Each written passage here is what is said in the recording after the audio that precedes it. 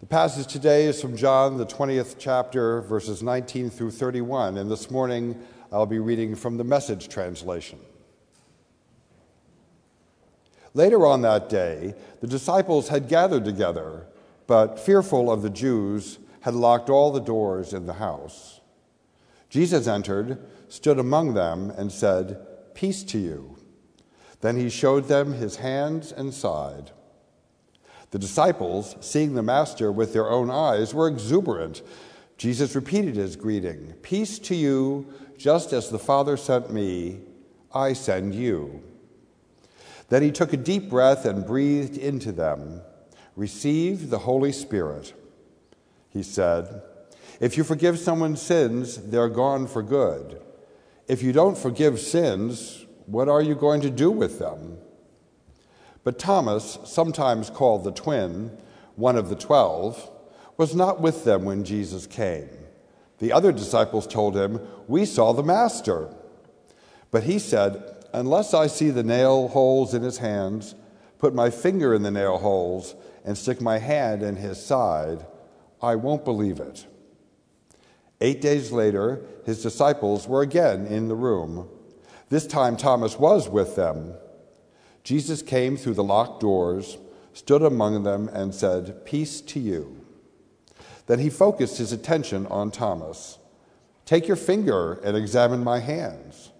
Take your hand and stick it in my side. Don't be unbelieving, believe." Thomas said, "My Master, my God." Jesus said, "So you believe because you've seen with your own eyes. Even better blessings are in store for those who believe without seeing." Jesus provided far more God-revealing signs than are written down in this book. These are written down so you will believe that Jesus is the Messiah, the Son of God, and in the act of believing, have real and eternal life in the way he personally revealed it. The word of the Lord. Thanks be to God. There's an old tradition within Christianity, at least in the West, that the Sunday after Easter is called Holy Hilarity Sunday. I don't remember how they said that in Latin, but there is a Latin phrase for it. And it was a time when the Christian church could laugh at the devil and make jokes and dress ridiculously and laugh at the idea that and laugh at the reality that Jesus overcame sin and death, and resurrection has the last word. And so Christians, especially in the medieval time, would come to church and share their best jokes. So tonight at the fire pit fellowship that we're going to be having, hopefully outside, if it's raining, we'll put the marshmallows and s'mores in the oven and sing some songs and tell some jokes in Rada Hall. You're all invited to come with your best jokes. Keep them clean. So I'm going to prime the pump. I have a science joke for you scientists out there from the periodic table of the elements, which you know are some are helium, chlorine, magnesium, potassium, oxygen. That was the element of surprise. Yeah, I know. So Jesus surprised his disciples. They were locked up in behind locked doors, probably double-bolted, maybe triple-bolted locked doors, because they were afraid. And Jesus looked at locked doors and maybe smiles, maybe laughs, as if to say, locked doors can't keep me away from people that I love. And Jesus surprises them by coming right through that locked door. I don't know how. And he says to them, "Peace be with you." And he breathes on them and says, "Receive the Holy Spirit."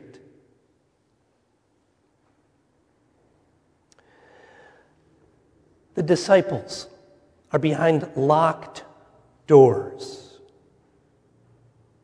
And in the Gospel of John, it says, for fear of the Jews. Now, anti-Semitism has had a long history within Christian circles, very often because of the Gospel of John, which was written in a time where Jewish authorities were saying to the early church, you've got to be Jewish to be followers of Jesus. And many in the Christian community in that first century, second century were saying, no, you don't have to be Jewish to become Christian. If you do, that's okay, but you can come to Christ as a Gentile. And there were some struggles over Jews and Jewish Christians and Gentile Christians. And so very often the language that is in the Gospel of John is easy to hear as anti-Semitic. When we put together the service for Good Friday, we changed some of the references to read Jewish authorities, because that's really what was happening in Jesus' historic time. It wasn't the Jews who were struggling with Jesus, because Jesus himself was a Jew, and all the 12 disciples were Jewish, and the women disciples were Jewish. It was the Jewish religious authorities that were having problems with Jesus, because Jesus was breaking the religious laws. He knew what the laws were, but he broke them because they weren't sufficient to God's grace and God's love for all people. When Jesus would eat with sinners, or tax collectors, or prostitutes, or lepers, he was basically saying, these folks are forgiven, because to eat with someone was to acknowledge a forgiven status. But these folks hadn't gone through the proper religious authority channels to get that permission slip that said, yes, they're now clean. Religious authorities in every age, including our own, are worried about who's in and who's out. And they spend an inordinate amount of time deciding who's acceptable to God and who's not acceptable to God. And whenever Jesus was confronted with those who were trying to decide and enforce who is clean and who is unclean, who is in and who is out, who is acceptable to God and who is unacceptable to God, Jesus either challenged the questioner, challenged the religious authority, or ignored the question altogether. And I'm sensing that in this day and age, at least within United Methodism, we're entering a season where many of us are considering doing the same thing.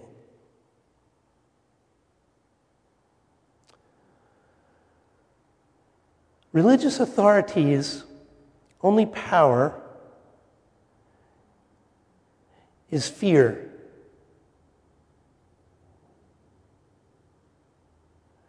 And the disciples were locked up in the room for fear because they saw what fear did to the people who crucified Jesus. And that same fear was saying to any followers of Jesus, we're looking for you too. And we're going to put you on a cross to make you an example of what happens to people who don't follow the rules. And Jesus went to his disciples who were afraid, and he said, peace be with you. Or as the ukulele orchestra and Bob Marley may have been encouraging us, don't worry about a thing, because everything's going to be all right.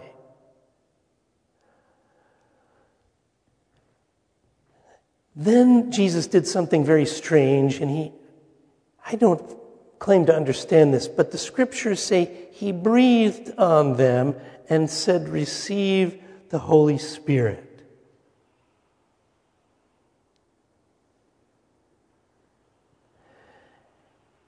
And with that Holy Spirit, you now have the power to forgive. Jesus must have known how hard it is to forgive and how we desperately need the strength and help and encouragement of the Holy Spirit if we're ever going to be successful or fruitful or faithful in forgiving those who have hurt us.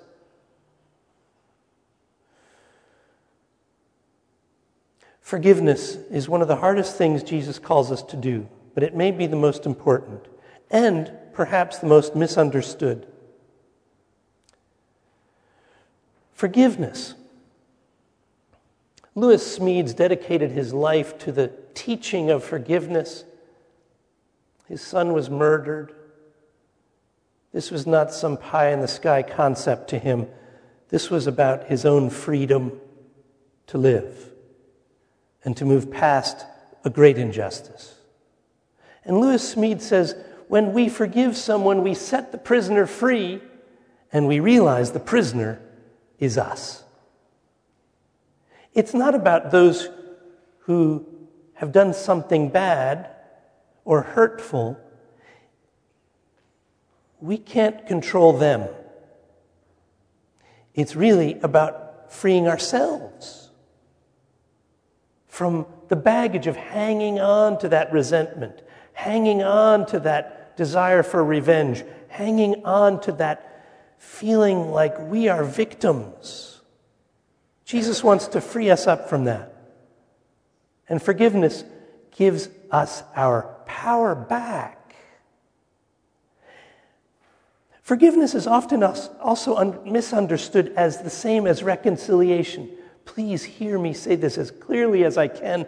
It is not the same as reconciliation. Reconciliation is when we work through our issues, where we mutually come to terms with offenses made and received, and deciding we're not going to do that anymore to each other, and forgiving one another for those offenses. That takes a lot of work. That is a Christian goal. It is a noble goal. It is one that the world desperately needs. But forgiveness is a step towards that ultimate goal, and forgiveness is in each of our hands. So, if any of us are carrying around with us the baggage of anger that may be decades old, grudges that may be decades old, you can carry that around as long as you wish. But Jesus gave us power in the Holy Spirit to help us let it go. To forgive someone who may have hurt us, it doesn't give them permission to hurt us again. It doesn't justify what they did to us. It frees us up so that we can be in the flow of love and not stuck in resentment.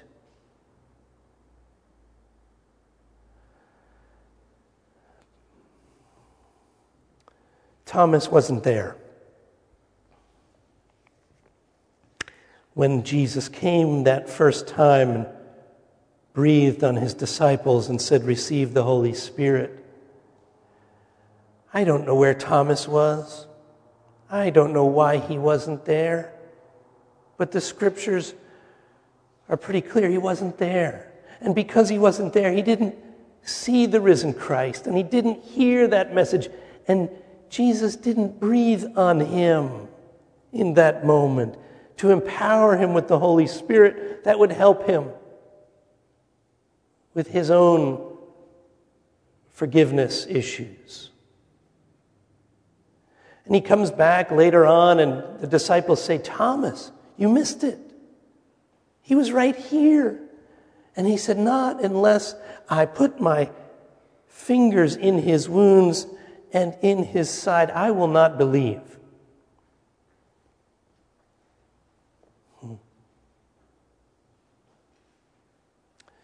Poor Thomas forever is known as the doubter. Wouldn't it be great to rename him Questioning Thomas as opposed to Doubting Thomas? This isn't the first time that he was asking for more details. Do you remember when Jesus said, "Believe in God, believe also in me. In my Father's house there are many dwelling places. If it were not so, would I have told you that I go to prepare a place for you? And if I go and prepare a place for you, I will come again and take you to myself, so that where I am, you may be also. And you know where I'm going, and you know the way to the place where I am going. And it was Thomas who said, Lord, we don't know where you're going. How can we know the way? And Jesus said, I am the way and the truth and the life. Anyone who knows this has access to know God as Father. Friends, in light of a synagogue being shut up again yesterday in San Diego,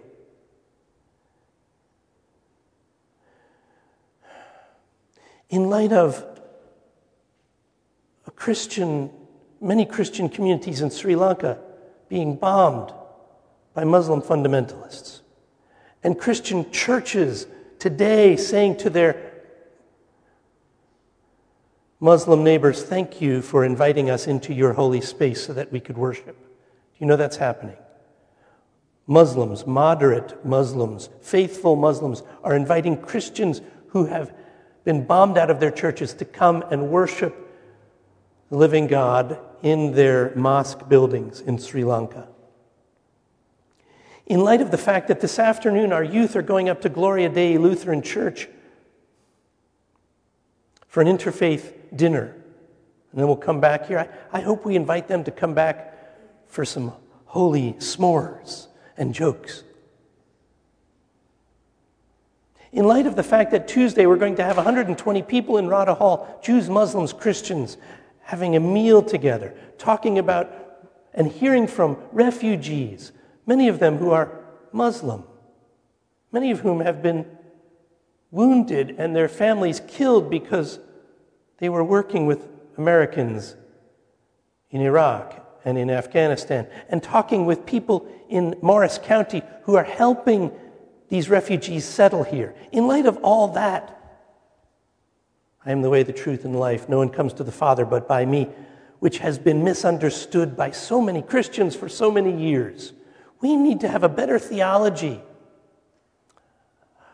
that understands passages like that. Notice that Jesus is not saying, no one comes to God but by me. He says, no one comes to the Father but by me. If you want to know God as Abba, a tender father who cares for his children, then Jesus is the way to know that kind of God as Dad. Jesus is not saying, no one comes to God but by me. People can know God in various ways, through various faith traditions. But the exclusivity that is part of our Christian heritage needs to be questioned.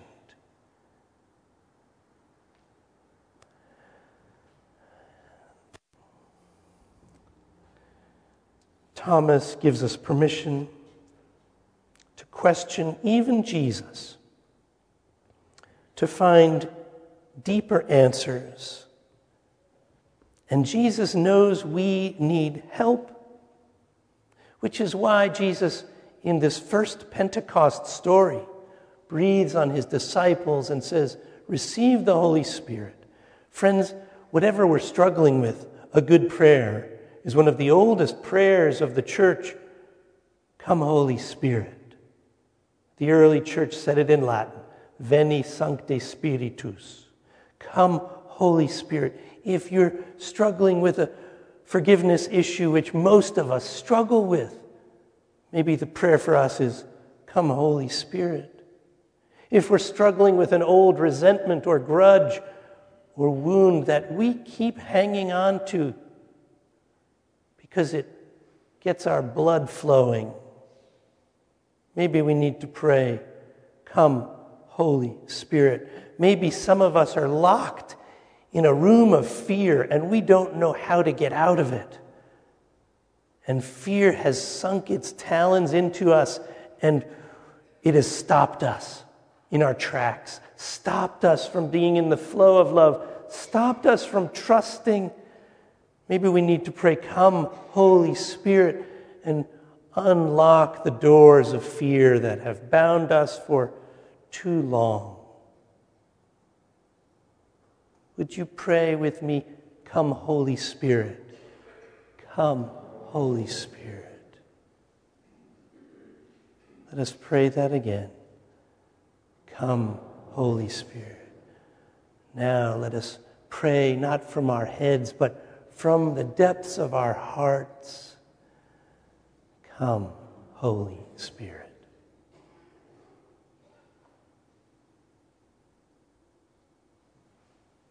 Amen.